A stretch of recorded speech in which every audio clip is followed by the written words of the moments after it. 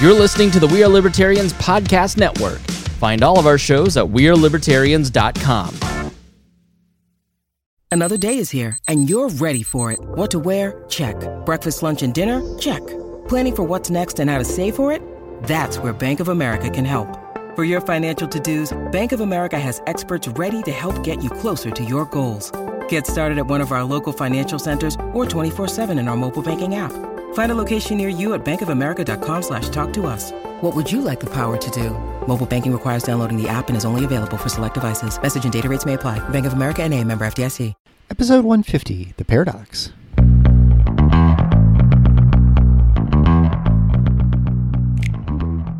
Welcome to The Paradox with your attending Dr. Eric Larson.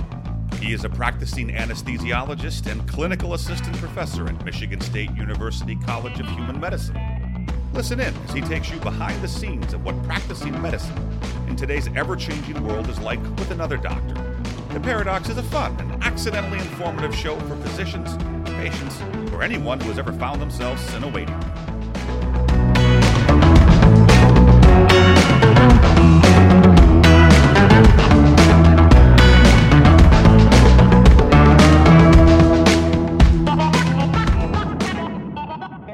Welcome to The Paradox. I'm your host, Dr. Eric Larson. Thank you for joining me as we explore the U.S. medical system in a fun and informative format through expert analysis.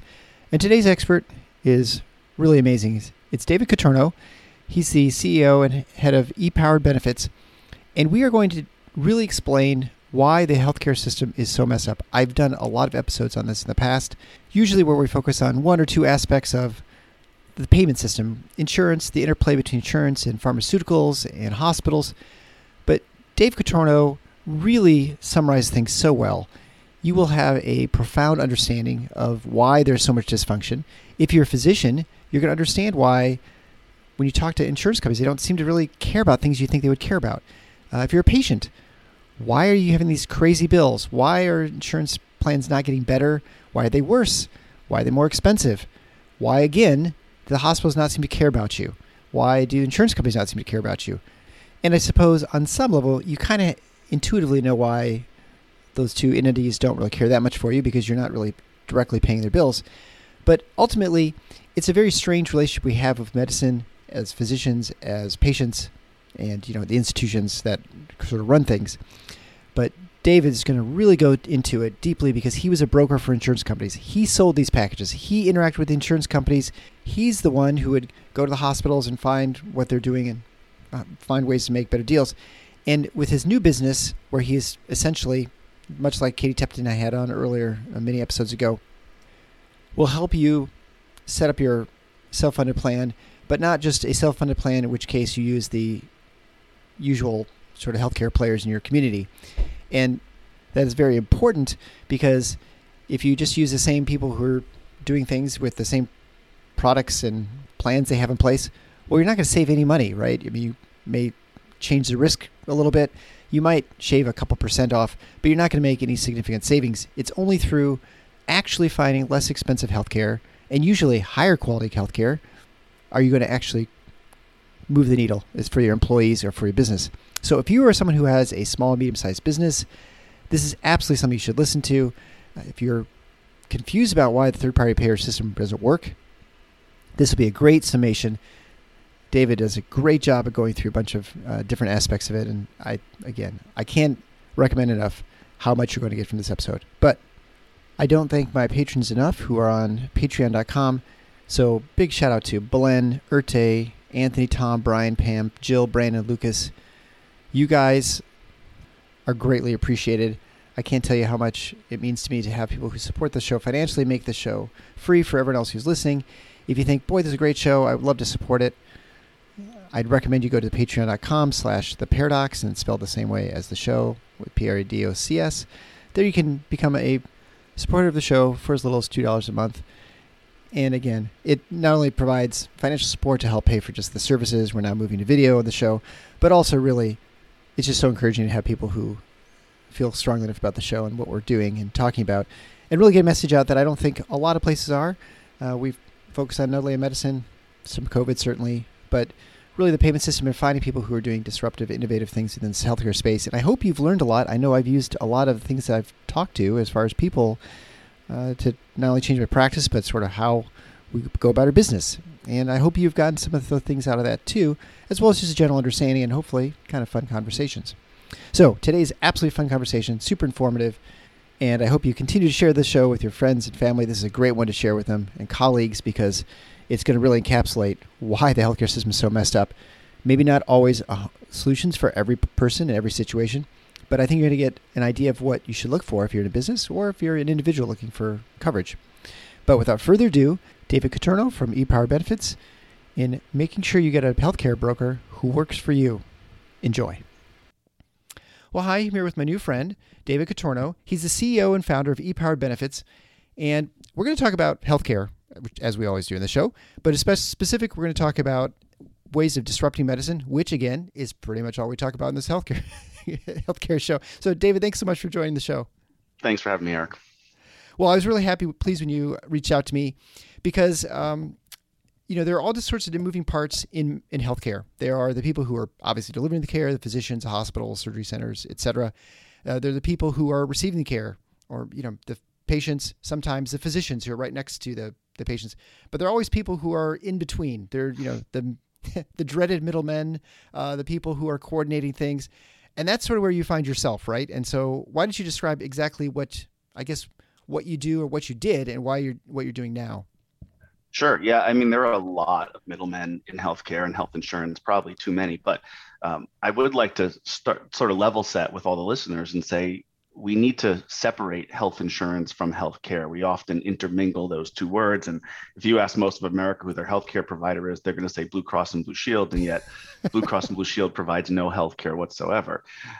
So I've been what most people would know as a broker to employers, and employers fund about 50% of healthcare in the United States.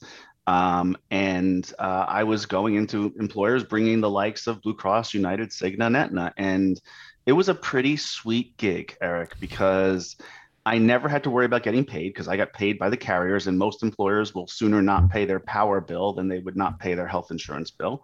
So I got a percentage of that premium every time they sent in a bill. And guess what? Their rates went up 10, 15, 20% a year. So guess what else went up 10, 15, 20% a year?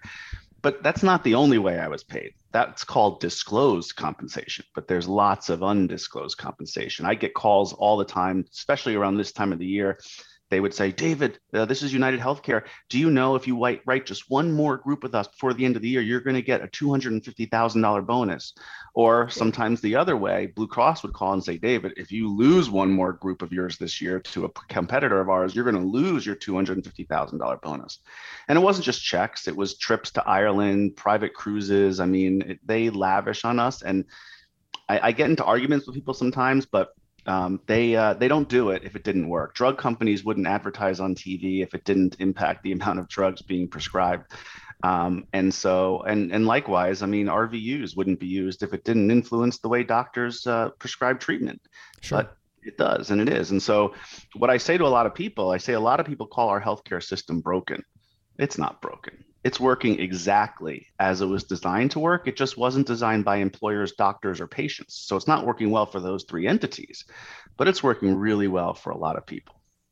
I feel like in many ways you can look at the healthcare system and say it's designed to spend the most amount of money possible. That's right. That you probably couldn't design a better system for wasting money and sending money to places that aren't actually delivering any care or providing any value.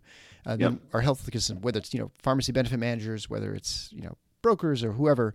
So you're really exposing and things I hadn't really thought about, the broker aspect of things, because I was president of my anesthesia group for about 4 years. We have a broker, and I think most large employers have brokers, people who go on the market, find plans. This is in theory. They negotiate with the insurance companies. They find the best plan. They find you savings. They compare Aetna to Blue Cross to, in our case, be Priority, and there's some other United Healthcare, whatever.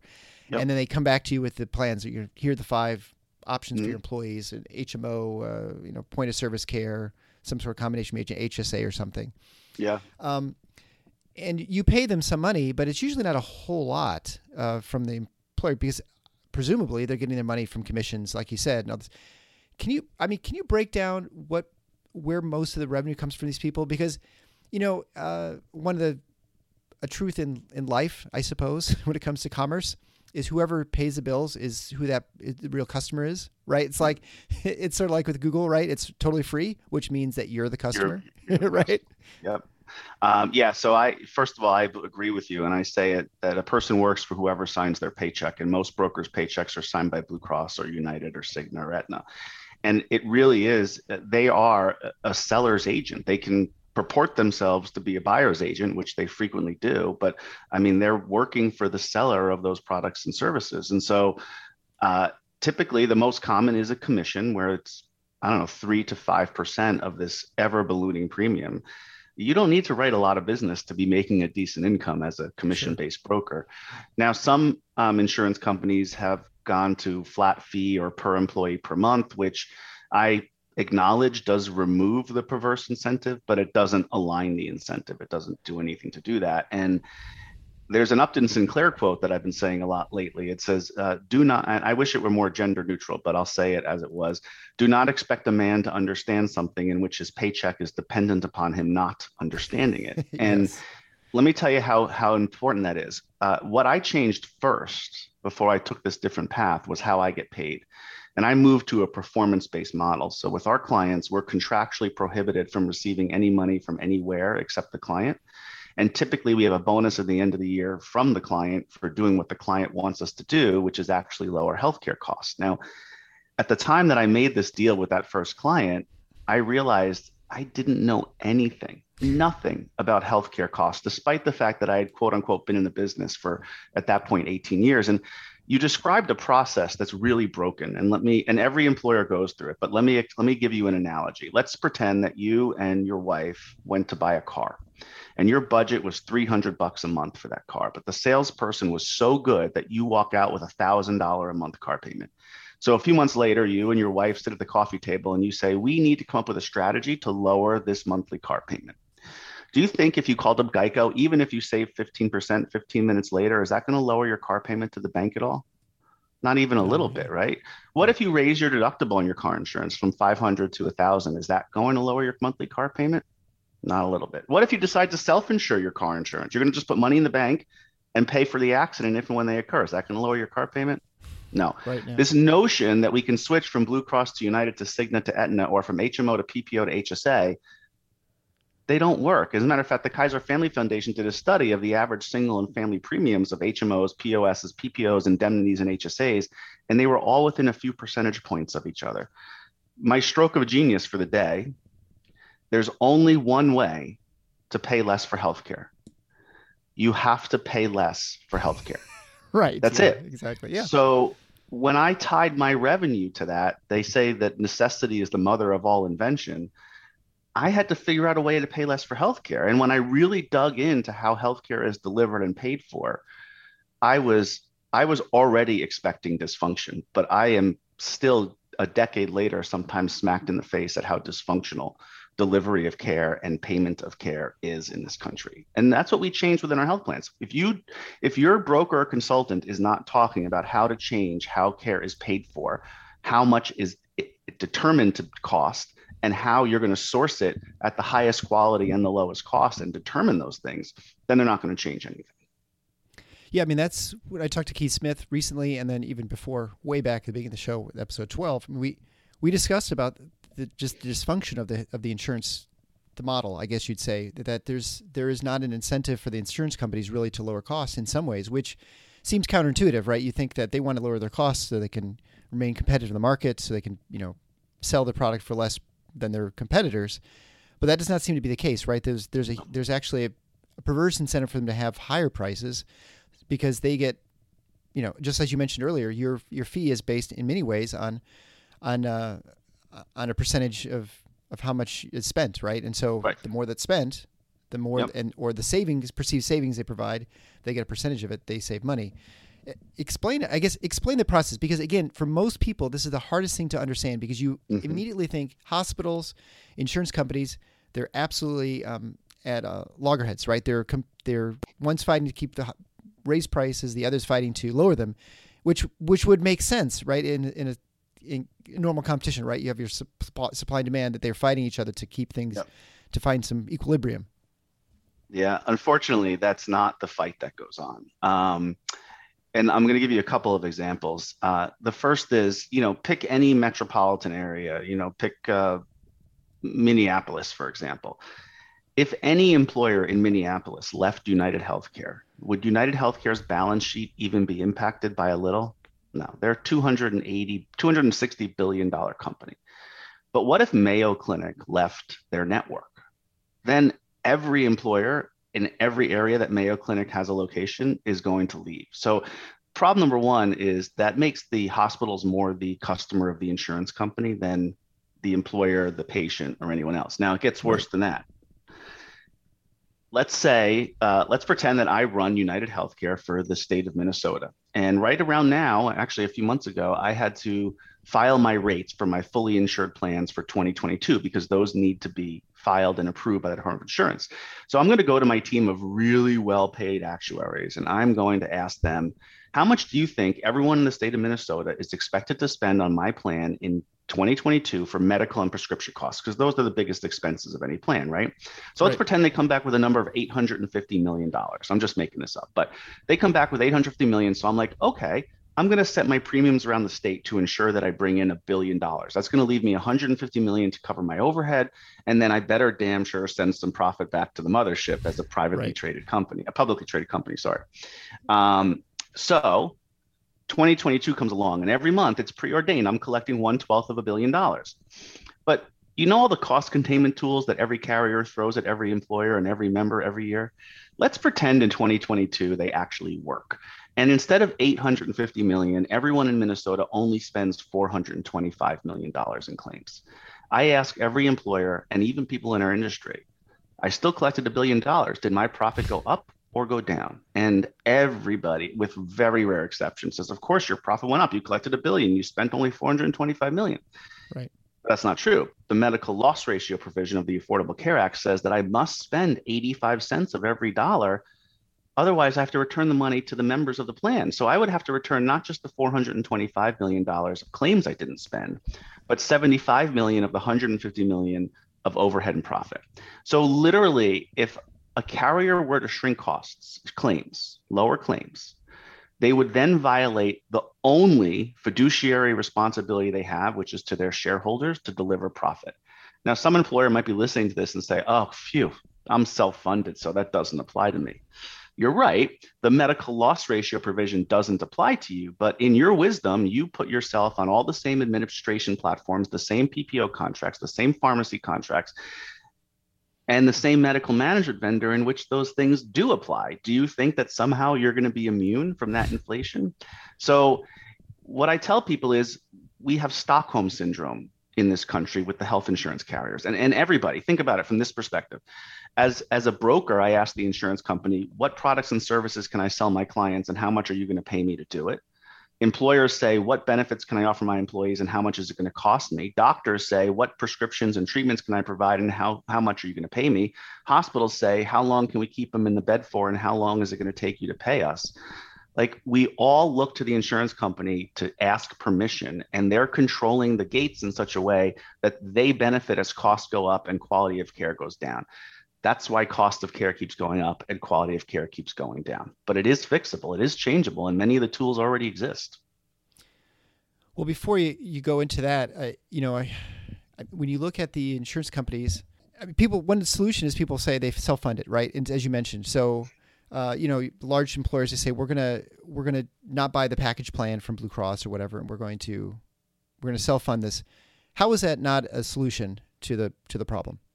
Because a fully insured plan has several components. It has a plan administrator. If you're with Blue Cross, that is, of course, Blue Cross. Mm-hmm. It has a PPO network. And if you're with Blue Cross, that is, of course, Blue Cross. It has PBM. And if you're with Blue Cross, it's almost certainly either owned by Blue Cross or it's one that they share revenue on. They have a medical management vendor owned by Blue Cross. So why, when all the players are the same, why do you expect there to be anything different? But let's go a step further. the town I live in North Carolina, there's a Lowe's Home Improvement is headquartered here. So there's this massive campus. And I happen to know that Lowe's has a self-funded Aetna plan managed by Aetna. So let's pretend that a Lowe's employee goes to the hospital, and Joe the plumber, he has 10 employees. He's a fully insured Aetna plan. He also has an employee that goes to the same hospital, same provider, same procedure, and they're both coded and billed exactly the same. What's the price of that procedure relative to each other?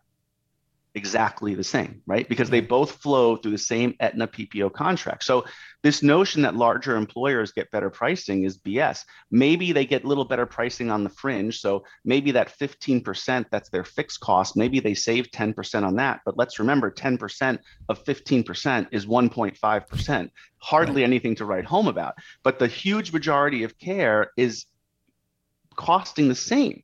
And carriers, I know United, we took over a client that they were self-funded with United Healthcare. And do you know, even though they were self-funded, they were paying United Healthcare a $25,000 a year fee to allow them to bring their own PBM in instead of using Optum, which is owned by United Healthcare. Why do you think that is? Because they make money. The ugliness on drug pricing, it's really the drugs that I think there are such easy things we could do to make some things illegal that are already illegal in other areas of our economy that are just really dirty and really ugly and really hurt the patient more than anything. But the point is you think you're going to be more transparent, but here's what I would encourage any self-funded employer to do. The contract between your insurance carrier and the provider is the contract that really determines your price. And as you know, the carrier has tens, maybe hundreds of thousands of those contracts. I implore any employer listening to this to go to their insurance company and say, can I look at one of those contracts that's actually determining my price? Just one. They're going to say no. You basically, as a self-funded employer, sign one contract that obligates you to the provisions of hundreds of thousands of other contracts that you can never see. And let's remember, you touched on it earlier, when a hospital and an insurance company go to negotiate their contract, they go into this backdoor sealed off room, couched in tons of non-disclosure agreements, and they both benefit from costs going up. And we wonder why costs keep going up. The reason they fight it out is because the insurance company doesn't want their costs going up any faster than their competition, or to your point earlier, they price themselves out of the market. But even medical management, when they deny care, what they typically do is they deny the high value, low cost care. They deny the physical therapy, so you're more likely to have the back surgery. They deny the care that is most likely to get you well quickest, so that you can go to a place where you're going to get well the most expensively, if you get well at all, because that's what benefits the insurance company. They don't make money by denying claims. They make money by paying claims. And the more claims they pay, the more money they make. And I'm always surprised with nowadays, there are lots of insurance companies that are actually affiliated with healthcare systems. And so it's stunning to me that even is something that exists. I mean, that's the most vertical integration that you could possibly have, right? You have the people, and there are even you talk to people who work within those sort of systems. I mean, I work within one. I mean, I know other people who do too, and there's still like this. There's this tension between the insurance company didn't approve it in this hospital. You're like, well, that doesn't. You'd think that they would work. You think there'd be some efficiency. Like, if you're going to do this, that you would be able to provide better care or better continuity or something like that. That it would actually benefit the insurance company would be able to get their processes that they say would maybe provide higher quality and lower cost. It'd be easier to implement it within the healthcare system if that healthcare system is owned by them or vice versa. That doesn't seem to be the case either.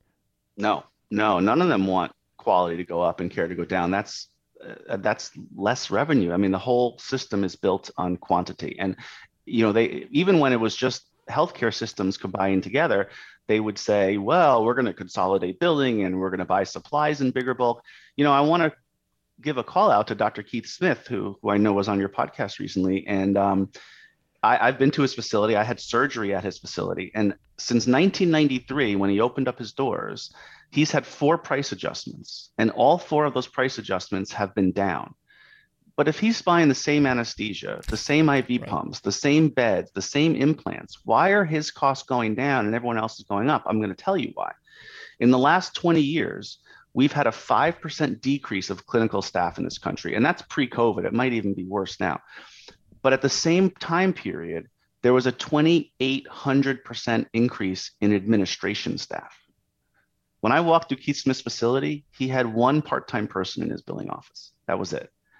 So we build health plans that support and embrace places like Keith Smith because we never make him have to file a claim. All he does is pay an invoice or send an invoice. And then with our plans that we build for employers, when patients go to places like Keith Smith or thousands of them that we have relationships around the country, we completely waive out of pockets. And that's another pressure point that's in the system. Hospitals on average write off about 75% of patient responsibility. And as deductibles and copays have gone up, think about this waterfall for a second. I'm an average American. I have a high deductible health plan. I need insulin, but I can't afford it. So I'm taking it every other day, not as often as I should, right. Which of course increases the likelihood of something major happens. So now something major happens. Now I'm rushed to the hospital. Now I have to pay the $5,000 I didn't have to begin with. And that's why the number one cause of bankruptcy in the US is medical bills, with about 2/3 of those people having had health insurance. So now I go into bankruptcy, but I get the care that I need. Okay, well, that large claim that will result in a large write-off because the hospital gets part of the claim. They write off the $5,000 from me because I didn't have it. So when that hospital goes to negotiate with the insurance company, they say, hey, we're writing off all this bad debt because you're slinging all these high deductible health plans. We need an increase in our reimbursement rate as a result. And as we described before, the hospital is very happy to do that. It benefits them. It benefits the hospital. So they give an increase in reimbursement rate or reduce the discount or allow the starting price to be higher, whatever you want to call it. And that results in higher premiums for the next year for the employers in the market. And the only thing that the average broker can do when those premiums go up is make the deductibles higher to offset some of that increase, which causes more write-offs, higher reimbursement rates, worse plans. And that's why we have this increased cost and deterioration of benefits going on. And employers that we talk to now, not our clients, but the ones that come to us, they're typically coming to us because now they're in among the worst plan that the ACA allows you to have. So you can't raise your out-of-pockets any more than what the ACA allows. And they still get a 10, 20, we've seen 40 and 60 and 80% rate increases this year more frequently than we're used to. So this, I call that the circling the drain that most employers are slowly doing. Yeah, I mean, I guess, from an insurance standpoint, actuarially, right? They can figure out your costs. They can move them around, but they can set it so they end up making the same amount of money, and you pay the same. You pay the same essentially, but it's just in a different manner, right? Like you look at the different plans and options you have within your company that you get from the broker, and they all end up being you end up spending about the same amount of money, but just in different ways.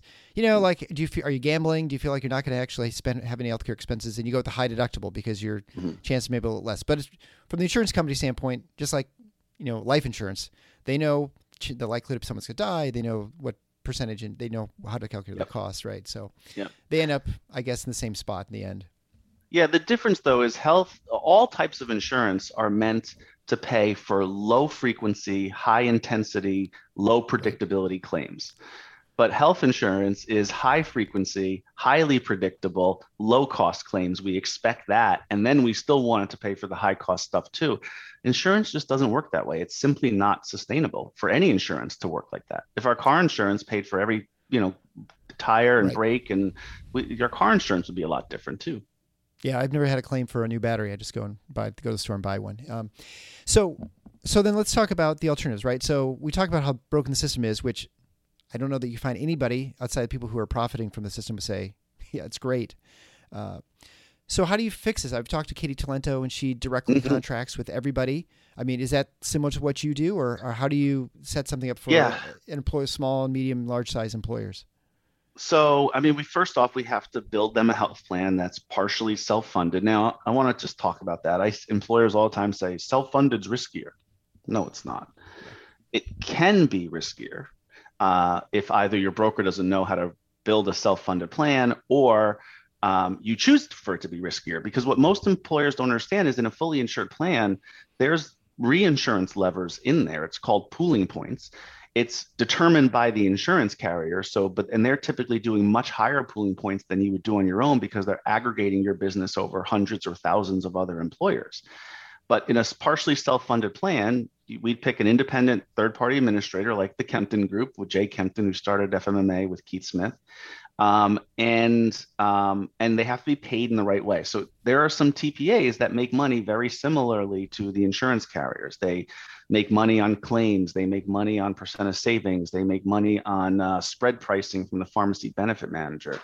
And we don't allow that. Our TPAs are going to charge a per employee per month, and that's their only revenue. But right off the bat, that puts us, if we're competing against another broker, for example, who does self-insured, a lot of the carriers will sell a level funded plan or a self-funded plan, with a $5 per employee per month admin fee if you just let us handle everything. Yeah, come on. They're making it so much multiple times over on the back end. But we don't mind a $30 or $40 PEPM. They should be paid. They're the quarterback of the team. They're the ones who protect the pocketbook the most day to day. You should want to pay them properly because they play a very important role. Then we put in a similar transparent pharmacy benefit manager. And there's so much that goes on in pharmacy benefit management, but the couple of things we don't allow in particular is spread pricing and any of the rebate holdbacks. And we prefer a pharmacy benefit manager that gets paid a per employee per month or a per member per month, because we source medications outside of the PBM and retail channels as much as possible. And I'll give you one strategy we use that eliminates 6 and 7 figure drugs from the cost completely. Have you ever heard at the end of a commercial on TV, the drug commercial, it says, if you cannot afford your medication, AstraZeneca may be able to help. And they say really fast and really low. Well, what they're describing there is something called a PAP, or a prescription assistance program. Now, that's for someone that doesn't have coverage for the drug. Let me explain what I mean. If you have a $5,000 deductible and you have $500 in your checking account or savings account, you have coverage for the drug, even though you can't afford it. This is for someone who has no insurance at all, or whose plan specifically excludes this drug. Now, most PBMs are not going to let you exclude a drug at your will because they make money every time they fill a drug. Right. But that's talking about something that every manufacturer who deals with Medicare must offer. And basically, it works on a multiple of the federal poverty level. And it also is tied to the cost of the drug. So as the drug prices have gone up, so too has the multiple of the federal poverty level. People can be making well into the 6 figures and still qualify. So what we do is we see the drug pop up in the fill. We usually, stop it from the first time. Although if they need it, we'll let it go through one time to give them a supply. And then we'll check their income and household size. And if they qualify for the PAP, we have a person that walks them through the process. And we're 99% successful because we do the work in advance. And once we're approved for that PAP, then the drug company sends that drug to that member at no cost to the plan, no cost to the member. And that's how we get rid of some of those really expensive drugs. Would you say that's one of the larger, when you look at potential savings, when you start up a program like this, pharmaceuticals has got to be one of the largest ones, right? You always imagine hospital and ICU stays and those sorts of things, but it's probably pharmaceuticals, which is the most common point that you're going to save money, right? If you break inpatient and outpatient out, then pharmacy is bigger. But if you combine inpatient and outpatient together, then hospitalization is bigger. But they're each they're 20 to 25% each, inpatient and outpatient and prescriptions, with the rest going to providers. Only 4% roughly goes to emergency care, urgent care, DME. A lot of people are like, emergency care is a big cost. It's really not. Comparatively to everything else that's going on. Sure. Focus on the predictable, plannable things, not the ones you can't predict. Right. I guess it's fair to say emergency care is expensive, but it's the occurrence rate is a lot lower than the amount of people who go to the hospital for a gallbladder or whatever it might be. Right. One of the interesting things that I learned with this whole process of sort of separating the different components of healthcare insurance, like a package, is it called stop loss? Is that where where essentially it's the insurance company insures for catastrophic care for you as well. It's just part of your package. And so if you're self-funded and you actually have to purchase that insurance as well. And so you say, well, we'll cover the first 100,000 or whatever it might be. Right. And then everything beyond that is a different insurance company that actually provides coverage for that care. I never realized that was part of a typical insurance package, and that you can actually just provide for that yourself and then keep some funds back. And so that maybe the next year you don't need it. Yeah. But the key is you have to change how care is paid for, or your plan is going to be no better running than when you were fully insured. So, for example, I mentioned the type of PBMs we use. We also don't use the services of a PPO network because the second you stick a PPO network in place, you've lost all control of costs. The contract is driving, and again, they won't let you see the contract. So most of our plans have no PPO network at all. We have a couple that have a doctor-only network, and we use other pricing methodologies around the plan. And our most preferred pricing methodology by far is a place like Surgery Center of Oklahoma, where they just say, hey, here's our price and here's our quality. Right. But quality is a big piece too of our plans. When we steer people somewhere to where we eliminate the out-of-pocket, which we do all the time. And that's why I don't believe in HSAs. As a matter of fact, I know I'm going to upset some people, but I call HSA compatible plans the single most damaging strategy that my industry has ever unleashed on the unsuspecting American public, because it is damaging. And when it first came out and it was so much cheaper that employers were funding the full deductible, it didn't change anything, but okay. But what's eroded? The deductibles have gone up and the contribution from the employer has gone down. And now most employers are woefully underfunded in their HSA account. And all they have is a crap. I mean, let me tell you what a HSA compatible plan is. It's the crappiest of crappiest plans that the ACA allows you to buy, period. That's just it. And then with HSAs, obviously the thought is that as the patients control and direct their healthcare money, their dollars, they're going to look for low-cost alternatives that are high quality, whatever. Yeah. What does that just not happen because you're within the confines of a lousy system and there's just no exit to get to a spot that you can save money?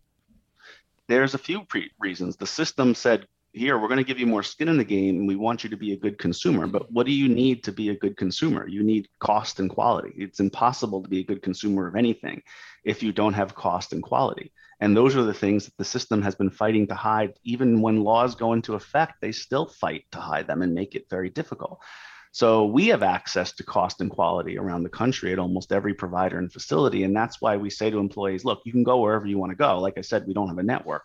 So you can continue to go where you're going. And we're still going to save the employer a ton of money for two reasons. One is how we price the care. And the other is those PPO contracts typically have audit prohibition clauses in them. We don't have those contracts. And so, and just to give you a couple stories, there's a hospital down in Texas that was doing a pregnancy test on every admission, even if that patient were male, post-hysterectomy, post-menopause. It didn't matter because they were taking a 14-cent test and marking it up $1,400, and they knew the carriers couldn't look deep enough to find it. We had another hospital that was doing surgical implants in the spine. They were using surgical screws, and they billed for 12 screws, which caught a red flag for me because I know the national average for that type of screw is 7. So I asked for full clinical notes, and I got the notes, and it said they had only implanted 8. And when I called them and I said, why did you charge for 12 when you implanted 8? They said, well, it came in a pack of 12. We had to throw the other 4 away because they weren't sterile. And I said, they didn't come in a pack of 12. You ordered them in a pack of 12. The manufacturer lets you order them in any quantity you want, but you order them for way more than the national average. So you knew you could charge way more than the national average.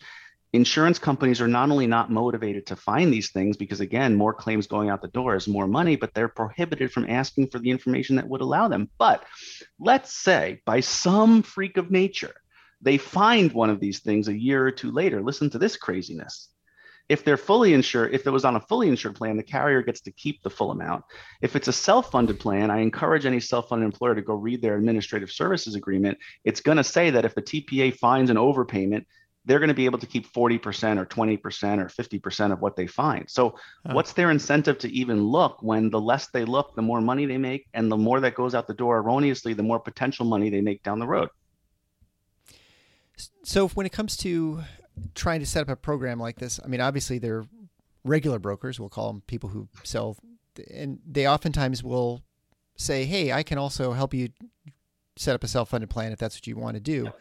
Why are they the wrong people to do this? Because, I mean, obviously you want people who specialize in a certain process so they have they align the incentives, but why is that a particularly bad idea? I mean, that's my guess is that's what you feel like. And I say this, that we, if our group is looking actually at, trying to self-direct our health insurance, and we have a broker that we've used for years, why would we be worried that this broker might not be the person who can sort of pivot and start helping us with the self-funding part of our plan?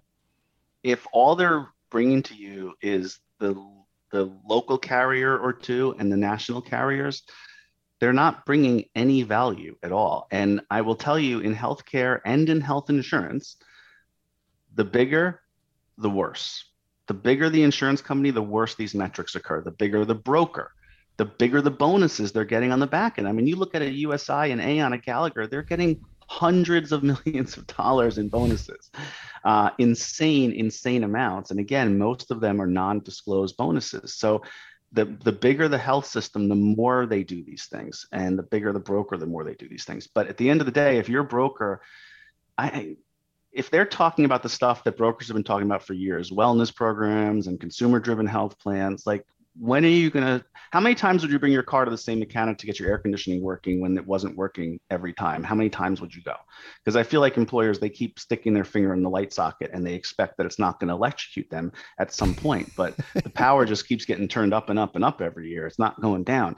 So if your broker or consultant doesn't demonstrate to you that they understand how healthcare is paid for and delivered, if they don't understand how doctors are paid, I mentioned an RVU to you. Most people have no idea what an RVU is. Right. We talk about patient volumes, how primary care doctors have to see 30 or 40 patients every single day to feed the system. And so an RVU, for those that don't know, is a measurement of how much revenue that doctor is generating for their healthcare system. And so if I'm a primary care doctor and you come into me with a bad back, my most profitable path by far is to cut you a script for an opioid that's going to deal with the pain. It's going to get you out of my office as quickly as possible so I can move on to the next patient, because I got to see 30 or 40 in a day. And then I'm going to refer you to my buddy, the back surgeon, where the most likely outcome is the most expensive outcome. That's how I maximize my profit. Now, do I think doctors intentionally send you to a back surgeon for back surgery when back surgery isn't necessary? No. Do I think most brokers intentionally allow your insurance to inflate every year, even though it benefits them? No. But again, back to that Upton Sinclair quote, if that's what you know, that's how you're paid, you don't look anywhere else. So it's not like you're intentionally sending them there knowing it's the worst option. You just don't know that a better option exists because you haven't looked. And so that's the way I think of brokers. That's the way I think of doctors. And this notion, one other thing that I want to talk about doctors, I hear hospital administrators and doctors all the time refer to the insurance companies as the payer. I want every doctor to hear me when I say this. The payer is staring you in the face when you're writing that prescription. That's the payer of healthcare, because their paycheck is impacted by whatever you write on that prescription pad. Their out of pocket is affected by whatever you write on that prescription pad. Their future wage increases are impacted by whatever you put on that prescription pad. I think that when doctors and hospitals call the carriers the payer, they're allowing themselves to disassociate themselves from the financial damage that the care is about to do. And I don't care how good your advice is, how good your prescription is for that problem. If they can't afford it, you might as well not have written that prescription at all. If we don't start to take cost into account, which we haven't been, particularly doctors, we're giving care that they're never going to be able to utilize. Yeah, no, there's a lot of truth to that. And finally, when it comes to quality, I hear this word thrown around all the time, especially the last 10 years. I feel like you can't get away from it. Everyone's saying, well, we want high quality, low cost care. We want to have a new process that provides higher quality to our patients. Quality. I mean, you hear that. It's not just in medicine. You hear that all sort of in the industry, all over in commerce. But I've talked to not a broker, but someone who helped. I guess he was sort of a broker. I'm trying to remember what he was. He was a healthcare consultant. Anyway, He would say, generally speaking, in healthcare, if you were trying to find some high quality care, he said quality it's very difficult to sort of define. It's difficult to measure in many ways. You ask who's a high quality physician, for instance. And he said the one thing you can tell who's a low quality physician. Like, you can usually the bottom 25%, it's pretty obvious they're not any good. Bottom 25% of any sort of industry, hospital, surgeons, whatever, you can tell that. Aside from that, it's really kind of tough. It's, the top 75% are somewhere in there. And, maybe some people have good outcomes or bad outcomes. But how do you as someone who's finding all this stuff for your clients, how do you know who's a high quality provider, high quality hospital, et cetera, and that you're not accidentally finding one that's maybe, low quality and the high quality 75% or something? Well, we use a lot of tools, but let me start off by explaining to you how and why cost and quality are inversely related in healthcare. We often think of higher cost equals higher quality, right? Cars, homes, meals, we expect that. But in healthcare, they're inversely related. And the number one factor that determines that is frequency. The more frequently a doctor and a hospital do a particular procedure, surprise, surprise, the better they do it and the more efficiently they do it. Sure. So, we avoid, and I have data to back this up, but we avoid at all costs the general hospital because they're a jack of all trades and a master of none. And if you're going into a general hospital for orthopedic surgery, for example, you're also exposing yourself to COVID and pneumonia and doctors and nurses that treat cancer and all sorts of other ailments. And nobody's good at anything. They're all, mediocre at everything.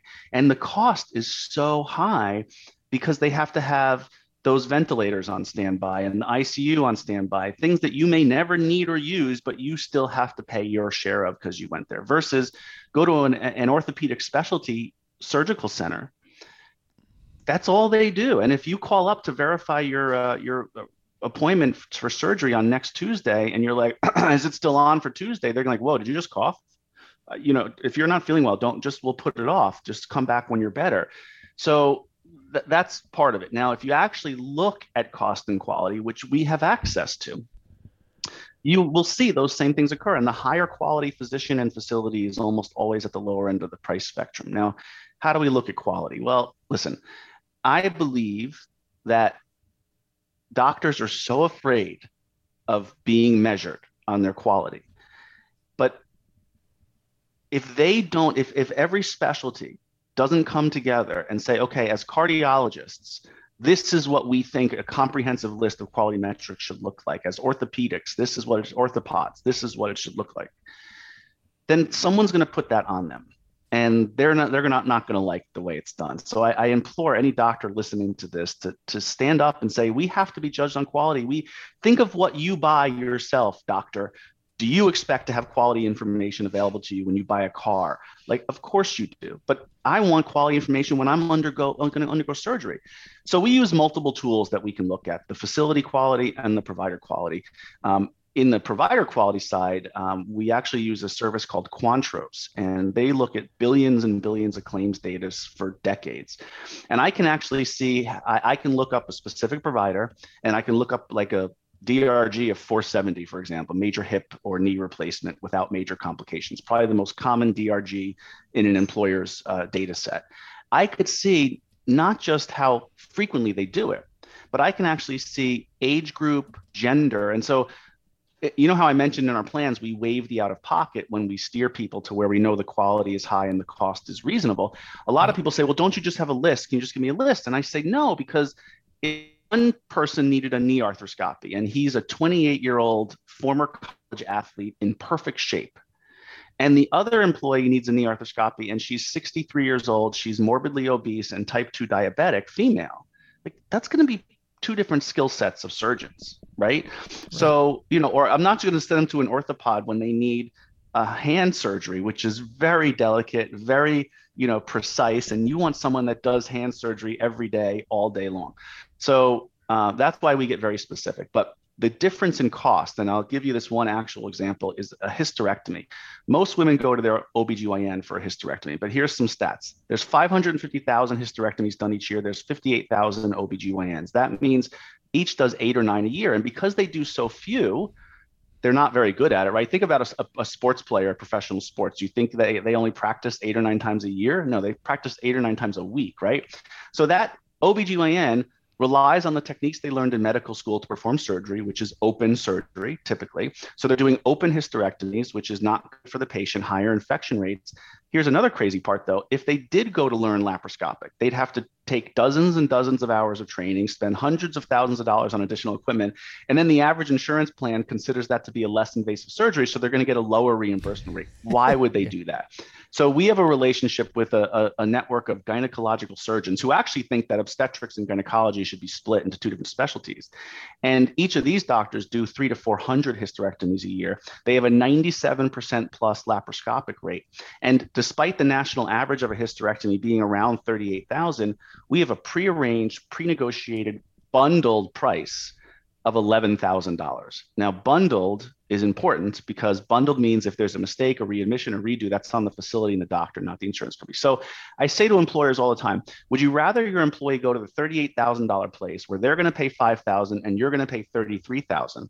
Or would you instead consider allowing them to go to the $11,000 place? You pay $11,000, they pay nothing. They get back to work in 2 days on Advil only instead of 2 weeks on opioids.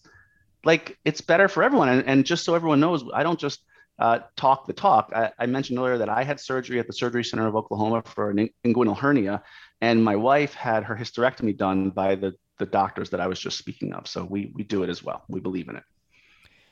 Yeah, well, that's it. There's so many things that occur in life that you think an incentive should be aligned, and you think that this is one of those situations where you'd have people.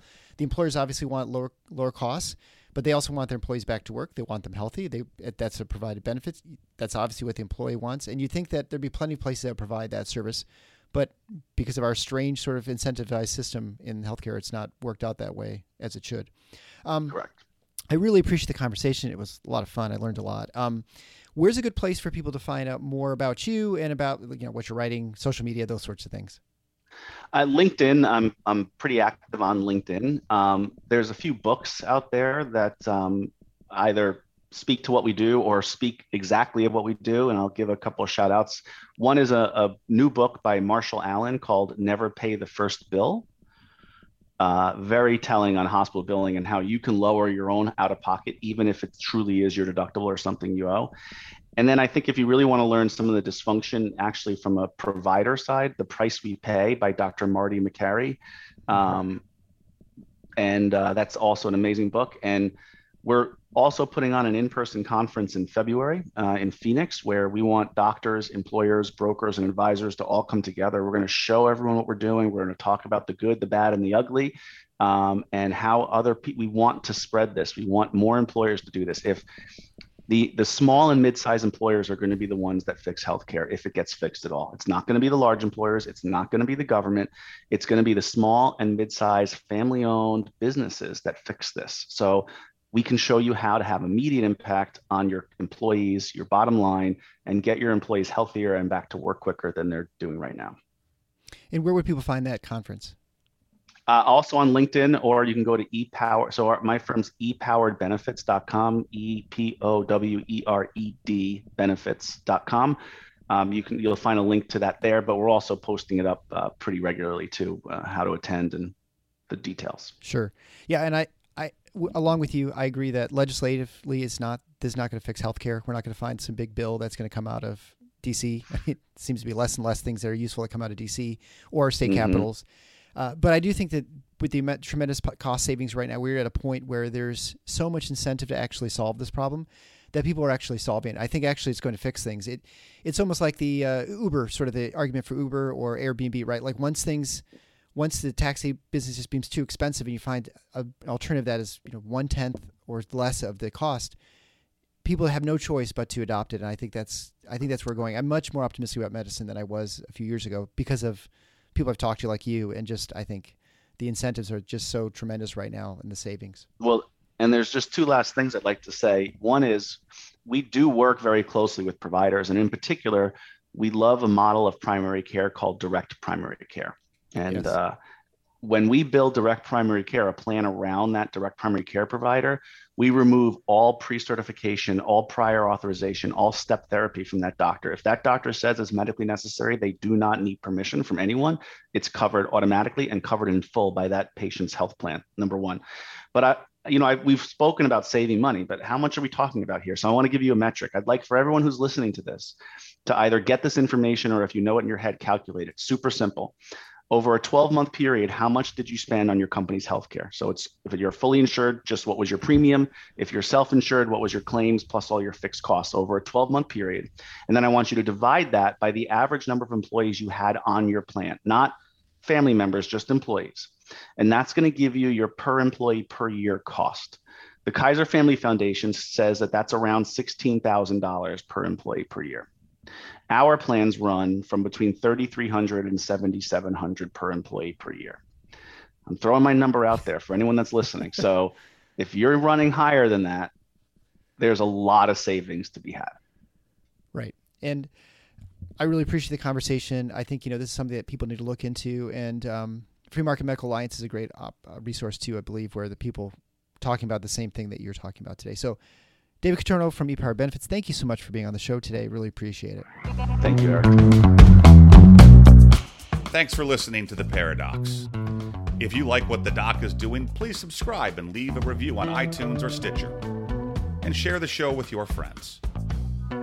Become a supporting listener to get access to special bonuses at patreon.com/The Paradox. Show notes can be found at theparadox.com.